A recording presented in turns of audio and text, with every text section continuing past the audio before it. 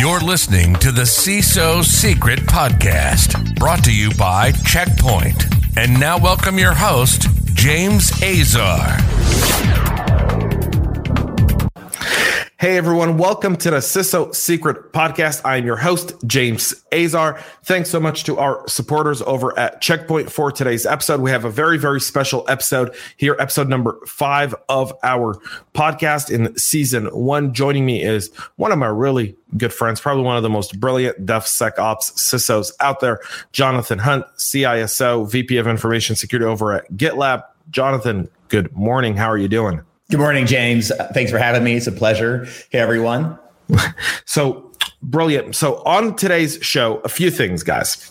So for everyone listening, when you get to earn a CPE at some point during the podcast, I'll stop us. I'll give you the keyword. The link is below in the show notes. You click the link, you earn 1 CPE. All you got to do is invest about 40 minutes listening to us. But today's episode is filled with great stuff. If you're worried about DevSecOps, if you're worried about software supply chain and open source, Jonathan is the man with the plan when it comes to that kind of stuff. The guy's been doing it for years, and he's going to share so much about that here in just a moment. So make sure you listen through. Don't skip anything. Here we go. CISO Secrets by our friends over at Checkpoint. Jonathan, let's kind of kick it off. So give our audience kind of a 60-second overview of your background, how you kind of made it to the title of CISO. Honestly, it probably started almost a decade ago, breaking into my original roles in technology were very much system and network administration roles. It took about 6 to 8 years in working in like network engineering. Did I have an opportunity to transition into more of a security engineering role at a company that really wasn't at the time thinking about security much, right? You know, regulations started coming down, PCI started becoming a big deal. And then this opportunity opened up where they didn't want to hire for the roles. They were just looking internally for anyone to do security. So I raised my hand. I jumped into security head first, went all in. I started taking over not only what you would think of like InfoSec and governance and policies and that type of thing, but really kind of diving into security practices along the lines of like, you know, vulnerability scanning and securing instances and hardening servers and you know, securing code, all these things that you think of in terms of like AppSec, what you might think of in terms of like DevSecOps, what you might think of like in terms of infrastructure security. So I really started trying to dive in. I was kind of new to it. I was trying to learn everything I could. And from there, I just really grew. Like it grew on me. I loved it. I started studying it. I started doing it in my free time. I started doing, you know, maybe like some of the white hat and gray hat hacking or security research, as you might call it, and then just, you know, managing programs and building teams, and then company after company just continued to get better at it, better at what I was doing, more knowledgeable, and here I am. You know, another 10 years later, I've been the head of security for 4 separate companies in 4 separate verticals, and the 2 most recent ones, of course, being Envision, which is a prototyping, design, and collaboration software company, and now GitLab, one of the leading DevSecOps platforms in the world. Yeah, GitLab is a hot company right now. I mean, you guys are growing by leaps and bounds. Having you there as the CISO also makes me comfortable as a CISO because I know you. So I'm like, all right, GitLab's good, right? Because, you know, it's funny. Like I only bank with banks where I know the CISOs, and I only do software to, you know, open source and you know, any sort of code management with GitLab because I know you. And I appreciate that, James. I can tell you that it is true. We are growing by leaps and bounds. I know it's been a challenging year for a lot of people. It's been a challenging year for a lot of companies.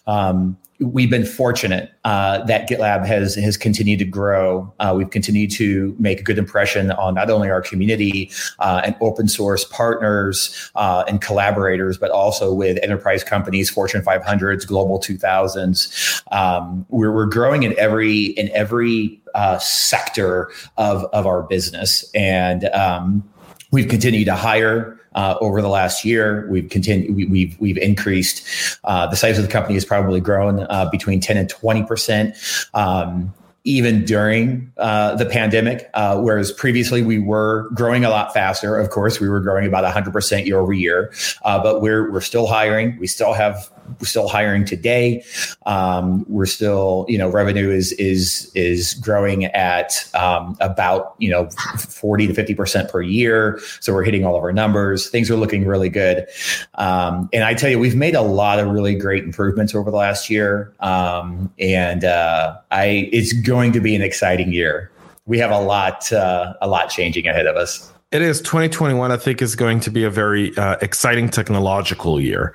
I feel like 2020 kind of helped us all start to build stuff that, now we're seeing more and more companies, by the way, as things start to loosen up, not bring employees back to the office, which is also going to be very interesting. But let's talk a little bit about open source, because let's be real. There's very few companies today that don't use some type of open source within their code development. Like it's not, you use open source on almost everything. It's now part of building anything. Talk a little bit about some of your experiences with open source and you've led 4 different companies, I think, and most of them have all been, kind of like online, very innovative, new companies. You didn't really go into the legacy stuff in your career, so you've always kind of been on the, I don't want to say cloud native side, but the hybrid side of cloud native and on-prem. And now we look at open source and repositories. Shared repositories, global repositories, they create a whole new set of security challenges a lot of times. So how do you start addressing those? And what are some of the things you do in order to ensure that open source, it can be secure for your organization? That's a great question, James. What I can tell you is, yes, I have been in the cloud SaaS space for a very long time. I was the companies I have been with have moved into the cloud, have moved into multi-tenant SaaS, the use of multi-tenant SaaS services, the use of multi-tenant SaaS hosting with your AWS and your GCP and your Azure long before it really started taking off. And so from a very early time in my career, I had to be thinking about this. So it's interesting, right? First, I would say that I think you have to, if you just want to get down to like brass tacks and talk about thinking about open source, the first thing I think is important to understand is we should talk about like the dangers of open source initially, and then from that, I can tell you then how I address that and what I now think of as reasonable, pragmatic approaches to securing open source. So first and foremost, I would say getting a better understanding of how open source operates today and what people might be afraid of. Open source itself comes with most people would think of it as being inherently insecure. That is not necessarily true, right? I think there's a lot of studies out there that may also contradict that and prove that it is actually even more secure because you have more people looking at it. You have more people, more eyes on it. Fixes are coming out a lot quicker. Therefore, you could argue that using open source that has a devoted and active community could be even more secure than proprietary software that typically comes with a slow release cycle and of course, a limited set of attention of eyes on it. But the dangers with open source, though, that you have to pay attention to first and foremost is that few of the companies or few open source stories actually have security documentation available, right? That's still a problem. That's still something we as a community need to do better at, right? It's more than just releasing a new update. Here's the release notes and here's like the new feature we added. We have to be thinking about security, right? If we want to move forward in securing the open source space, we have to work together on this, and providing that documentation, providing that security documentation, collaborating with your other users, your partners. That's where it starts. Another thing that you have to think about is that few open source projects actually provide any sort of security notification. So you do see this with proprietary software. You do see the commercial software that will provide, your weekly, your monthly release notes with security advisories. Open source, you don't get a lot of that. The other things I think that are important to understand is that open source can change quickly, and insecure versions are not only not deprecated, but there's rarely is there any sort of automated patching, right? Unless you've implemented some sort of automated patching, which I'll talk about in a second. Typically, you could be out of date very quick. And you've seen the consequences of this, right? Like I know this is old news now, but if you think back to the Equifax breach in what was, I believe, 2017, Apache Struts, they were breached 2 months after that vulnerability was patched in the version that they were using. So you've got to stay on top of patching. Insecure versions are not often deprecated. And then I think another important thing to think about, which is an interesting topic in itself, is that as code evolves and as we continue to add more features and develop the code, we don't often go back, right? We don't go back and re-review code.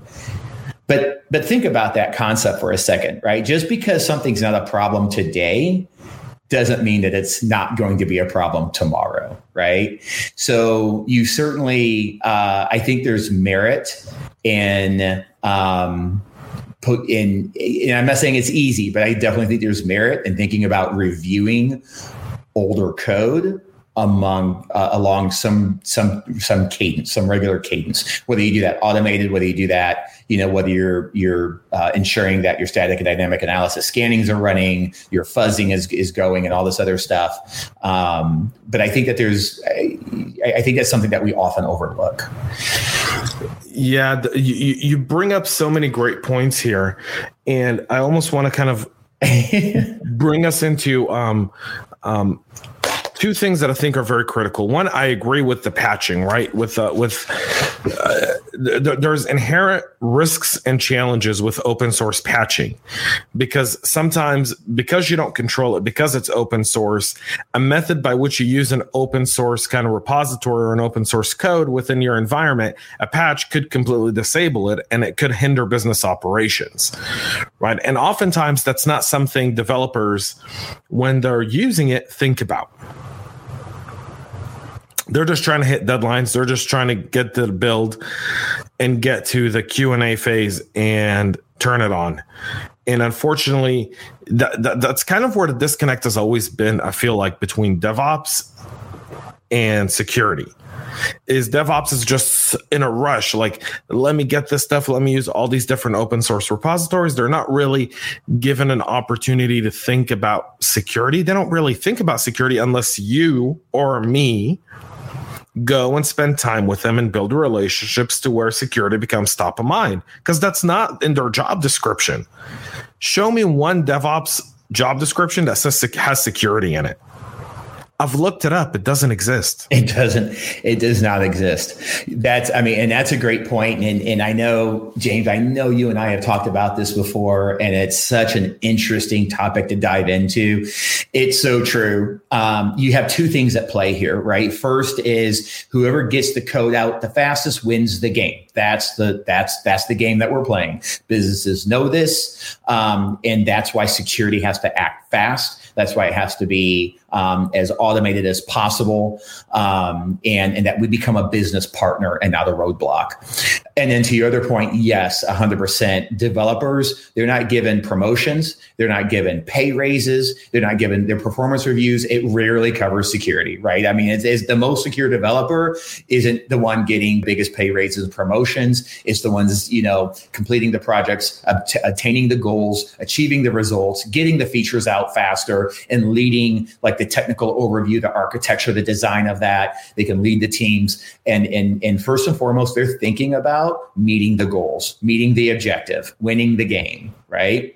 Security often comes second, sometimes intentional meaning, we've got an AppSec team. We've got a maybe a dedicated DevSecOps team on the security side. It's cool. They're running their scans. We have a bug bounty program. It's all good. We'll catch it. Let's just get it out the door by Friday, and then we'll go back and fix it later, right? So sometimes it's intentional. Sometimes it is unintentional. Sometimes the developers lack the training, the secure code training. Sometimes they lack the tooling. There's a lot of really great tools out there. There's some local agent tools, such as maybe a SNCC, who I'm a big fan of, that can sit on the developer's laptop and just scan in real time, right? And just give them immediate feedback before they're pushing it out to the master, right? Yeah, that's a great one. The other thing you brought up, which is the changes in open source and the lack of security documentation. And I feel like that's where I think that's where the disconnect between DevOps and security lies. If you were to look at the wire that connects the two, where that wire disconnects is the security documentation piece. Security doesn't live in the world of DevOps unless the CISO comes from the world of AppSec and DevOps, and then he understands this. But let's be honest, how many Jonathan Hunts are there out there? Very few. Most few. CISOs comes from a governance background. They come from a general security overview. They don't come. They didn't work. They didn't come from the ranks of it, right? Like Richard Rushing over at Motorola. That guy was a developer. I mean, he's just brilliant, right? Richard, absolutely brilliant. He understands all this stuff, right? I mean, he's just I consider him like a walking encyclopedia, because he understands all of this. He goes, yeah, when we used to develop and code before open source, we used to have to, no one asked us for security documentation. Now it slows down the process to do security documentation. And in open source, there's no incentive. So how do we create an incentivized environment for open source library to actually have security documentation? So I do have a really good answer for this, and what I want to start with saying this. I want to address the CISOs, the heads of security on the call here. We're listening in. First of all, strategy starts with us. We're the ones that develop the vision for the org. If we're only thinking about policy, and we're only thinking about SOC audits, and we're only thinking about, customer requirements, check those boxes, which is all very important. That's how you generate revenue. That's how you grow as a company. That's how you, meet the stockholder expectations. I'm not arguing against that point at all. But we set the strategy, right? So if it's not important enough for us to be thinking about open source, securing open source components, securing third-party dependencies, reviewing third-party risk, we could be the next, breach, right? It could be our names in the news next, right? So it's true. Documentation and attention towards security lacks when it comes to open source. One thing that I've done is I take this very seriously. James, as you mentioned, I am not only understanding of governance and policy and just general InfoSec practices, I'm also very deeply technical. I understand, application security development. I understand security operations, red teaming, abuse tactics, and all of these things. So what I think first and foremost, what we have to do is like GitLab is a good example. If you go to GitLab and you look into how to secure GitLab, right, you'll see full write-ups on how to secure this in your instance of GitLab, how to secure configuration changes, both within the product, outside the product, the server command line, right? Like how to control, whether it's IP filtering or whether it's, ingress and egress traffic. We're talking about network ports and configurations on the server itself. So we have all that, right? I did the same thing at Envision. So first and foremost, like we have to set the example. Secondly, what can we do to help promote this within the community? I think we need to be doing a better job in pushing the importance of it. It doesn't happen because it's not important, right? Are you going to spend your time on what customers are asking for? Or are you going to spend your time on what they're not asking for? If nobody's asking for it, if it's not a big deal yet, then no one's going to produce it. So what I've done internally at GitLab is we are ramping up and continuously improving our third-party management program. And what that means is that we're doing we're diving in. We created not only a threat modeling process, but we're also reviewing third-party risk. And one component of that risk is whether or not security documentation exists, whether or not we can secure that open source code, that snippet of code, that plugin or integration or API or whatever it is that we're working with. We need to ensure that we can secure it before we can use it. Yeah, so that's another kind of big thing is, the idea of driving that culturally within an organization. And I think some of us do a really good job and others are still kind of going through the initial challenges of that. And I feel like that's significantly challenging in many cases. So let's talk a little bit about the transition from DevOps to DevSecOps. I feel like that's a really big topic. We see some conversations around this, some very good conversations, some conversations that I feel like aren't very productive. Kind of the idea of almost a don't develop unless it's DevSecOps, and that's not realistic for the business. So let's talk a little bit about how did you take DevOps cultures to DevSecOps cultures in your career? So I think you have to start with the mindset that we should be going into this as a partner, right? Like we want to enable the business to succeed. That should be the goal of any security organization, right?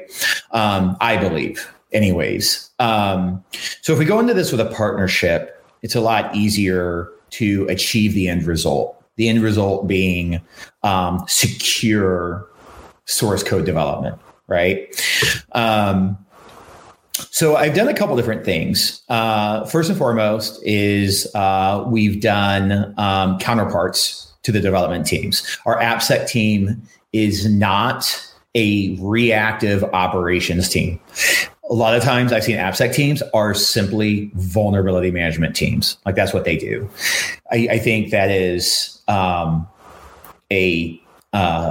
in part, if I offend anybody, I believe that is a colossal waste of talent and time. So I believe they can do a lot more. Our application security engineers can code. Many of them were previous developers. I think that they have a lot more expertise and talent to give than to simply manage bug bounty programs and the results of your latest, Nessus or, Nexpo scan. Right. So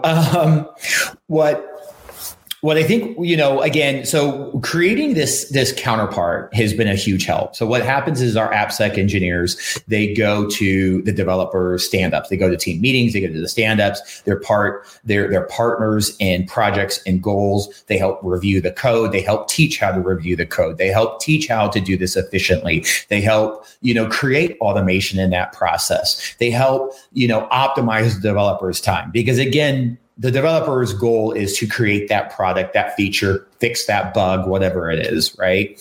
But we can do it securely and we can do it together, right? So becoming a partner with the development org, I think, is where it starts. Not to throw this term around too much. A lot of people talk about shifting left. I think that's where it's at, right? Are we just going to scan the code once it's in production and then try to prioritize fixes? Or are we going to try to fix it before it goes into production? I think that's the right approach, right? First and foremost, it dramatically reduces risk. It reduces your chance of being compromised. And secondly, it takes a fraction of the time, right? I would much rather fix something, in the 30 minutes after I find it in QA than it takes to push it out to production, find it 30 days later, try to open up a ticket or an issue, try to get this prioritized with the development team who's now working on the next feature, and try to get that worked in, and then try to talk about severities and SLAs and KPIs, and it's a mess, right? You don't want to go down that road. So let's do it earlier. And then secondly is not only doing what we can do as a security organization by partnering with the AppSec or by partnering with the development orgs or the teams, but it's also helping promote this within the business, right? If we can help executives and CTOs understand the reduction in risk, the cost savings, the user experience, the protection of the company, if we can help promote that sort of atmosphere and get buy-in from the executive, from the C-suite, it's gonna make you. It's going to improve your odds of becoming significantly more successful. Yeah, I definitely agree with that. I think there's almost a misunderstanding when it comes to DevSecOps, right? And kind of the idea of that transition. It's got to be part of a greater organizational cultural shift. That's right. Right. And if it's not part of a cultural shift within the organization, it's going to be very difficult to turn DevOps into DevSecOps. One thing I always admired about you, I remember when we did our first show ever a few years, I think it was a year and a half ago. I think so. That's right. We talked a little bit about the idea of how do you really transition and build a security culture? And you really touched upon that significantly, talking about how you helped, you kind of worked across different business units within the organization at the time. And you were at Envision before you moved over to GitLab, before they kind of plucked you away and brought you. But you were talking a lot about how you've kind of built that culture in a SaaS environment. Going to a company like GitLab, that's all they do is DevOps, right? That's pretty much all they do is DevOps. Was the security culture already there for you? So hang on. Now, before you answer that, time to give people a CPE. I know people got to wait for you to answer that question. So it's time for everyone to earn a CPE on today's episode. Thanks to our friends over at Checkpoint. The keyword for today's CPE is prevention. So again, prevention, PREVENTION. Prevention is the keyword. Thanks to our friends over at Checkpoint for giving you one CPE for just listening to this awesome podcast. So now, Jonathan, your answer. Awesome. As you mentioned, I am so passionate. I am so passionate about getting the business buy-in, getting the executive support. I do not believe you can do this on your own. I have tried. I have failed. I have tried again. I have failed. I have gone to another vertical and tried again, and I have failed. You cannot do this on your own. You can't get product prioritization, engineering prioritization, IT prioritization if they simply don't buy in, if they don't believe it is important to them, the customer, the company. If you can't explain why it's important, if you can't show why it's important, in talking their talk, right? At the executive level, maybe it's cost savings, impact to the business, impact to, the share, stock price, whatever. Like if you can't put it in their terms, you're probably not going to get that buy-in, right? Or at least it's not going to be at the priority level that you need to be successful. So talking about the culture of DevOps and DevSecOps, talking about a security culture, I think is really critical, right? So let me rephrase my question, because I think I kind of threw you off a second. Yeah, just for a second. So the challenge of building a security culture is it's a really long-term investment, but it requires almost immediate attention. So kind of coming into GitLab, where everything is DevOps and DevSecOps, what was the culture? What was the security culture like? How did that excel kind of your vision for the security team over there?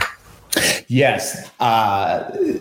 So coming into GitLab, it was interesting. What I can tell you is I am very excited about making the move to GitLab. I've had a wonderful experience here.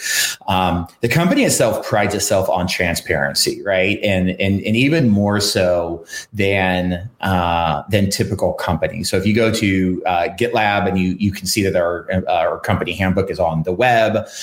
A lot of what we do transparently. We've held company meetings live streamed to YouTube. We publish the results of even like our internal phishing campaigns. We publish the results of our internal red team tests, right? Now, we're very protective of the detail of the information, right? So we're not going to tell you how to breach GitLab, how to compromise GitLab, right? Which, by the way, you can't, because we're perfectly secure. But no, kidding. But So in one hand, it is challenging, right? It is difficult to think about security strategy and how do we do that transparently, right? Because that is almost counterintuitive to what most people think. If most people don't think of security by obscurity, at a minimum, they're thinking of security by simply not telling everyone what we do all the time, right? So both those may work to some degree, but for us, we're very transparent, very open. That said, we also, because of that, we do have the support that we need. We have the backing that we need from the executive team. And it's my job then to say, hey, this is what we need to focus on. This is what we need to work on next. And obviously very thankful to have the support, the backing to set the strategy and set the vision for the security program going forward. So I can shift resources around, I can shift objectives around, and I can always focus on what I think we need to do to protect the company, protect our customers, and protect the data. Yeah, there's, that's such it's really interesting, because the more I do these podcasts, right, and I do so many of them now, it's all just a salad in my head. Sometimes I got to sit down and organize my thoughts. But when you look at DevSecOps and specifically how now with more and more organizations essentially doing that move to the cloud at rapid pace, where they're having to rewrite and change some of their DevOps and essentially they've got to rewrite code, or they have to use open source repositories in order to keep a product running, because the traditional way it was built doesn't really function on the cloud. And I think that's a common misunderstanding, right? A lot of people now are looking at open source for specific business functions within a code as they transition to the cloud, simply because the way they did it with the on-prem solution doesn't really, it's not copy paste, we're on the cloud. I think that's a common misconception for a lot of people who don't understand it, right? Yeah, no, absolutely. I think that open source can be used in a number of different ways, right? I mean, I think it's if not accessible and convenient to use, but I think it also helps promote acceleration into the cloud. I think it can help promote security in the cloud. I think it can help promote, what's interesting though is we talked earlier about a little bit about the amount of open source that companies are using, and most companies are using it these days. I mean, depending on what you look at, probably every company out there is using some form of open source, right? Whether you know it or not, right? And that's another pitfall about understanding how to secure open source, is that companies don't have the visibility. They haven't done the discovery. They haven't done the inventory of the open source that they're using, the components that they're using, or what's embedded in the applications they use. Depending on the statistic you look up, anywhere from like 96 to 99% of software today has open source components built into it. So it's definitely easy to use. It's out there, and I think it's necessary at this point. I think it's necessary for businesses to embrace open source. I don't think you can avoid it. I think it's very difficult to avoid it. I think you need to embrace it, and I think you need to think about, since we have it, since it's here, how can we now leverage it to our advantage? Yeah, that's I love that. So let's kind of, we've got about 3-4 more minutes left on today's show. Time flies. But as we look at kind of the overall market overview, like as we look at the overall ecosystem today, how are you seeing DevSecOps being taken across the industry? Are you seeing a significant shift of a lot of organizations that have been very focused on DevSecOps, or is it still kind of something that's still not as important as it should be? I think the honest answer is both, if you will. I think there is a shift. I think people are talking about it more. I think people are getting excited about it. I think people are doing it in different ways. I think a lot of, I think to some degree, there's still some variance in what DevSecOps means and how to apply it and how to do it right. And then I also think that people like the idea more than they like actually doing it. So that's what I mean by both. I think it needs to be more important. I think it needs to continue to accelerate adoption within organizations, right? Like we need to be thinking about cloud security. We need to be thinking about software security earlier than we are. We need to be thinking about open source security a lot better than we do. And maybe even with recent events, as you know, from the last several months here, hopefully we will continue to shift in that direction, to be thinking about, dependencies and third-party risk management and inventorying open source software, on keeping it up to date and paying close attention to, how do we detect vulnerabilities within this code sooner. Hopefully that starts to pick up. Hopefully that starts to accelerate.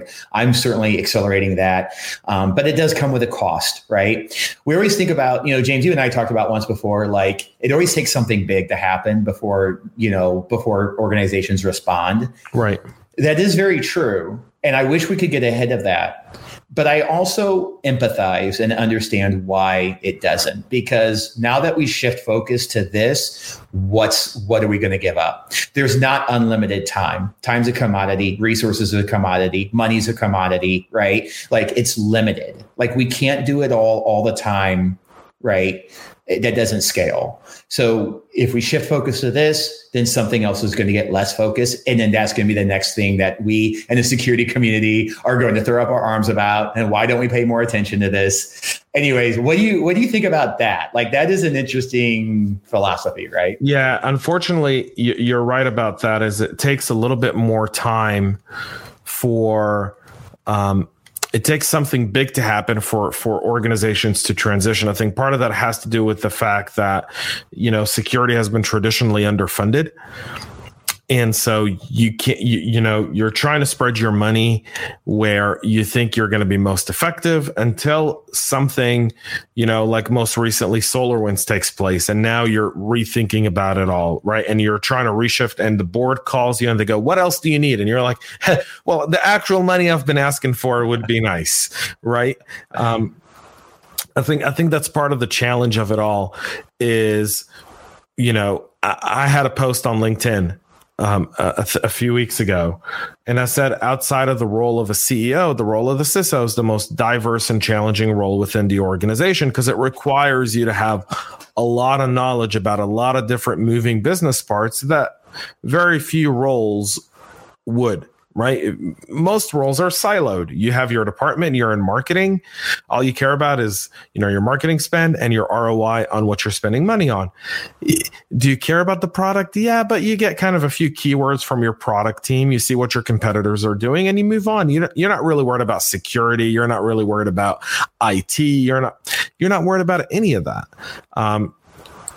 And that's just one example. And that's going to continue to grow. I think that's the challenge today. And that's something we need to solve pretty quickly. Yeah. If I can give like one final piece of advice, I think what is going to help security organizations succeed in being a better business partner and collaborator with the rest of the organization. You talk about like CISOs needing to be, having the visibility and being very diverse in business practices with product and engineering and IT and sales and legal and all these things.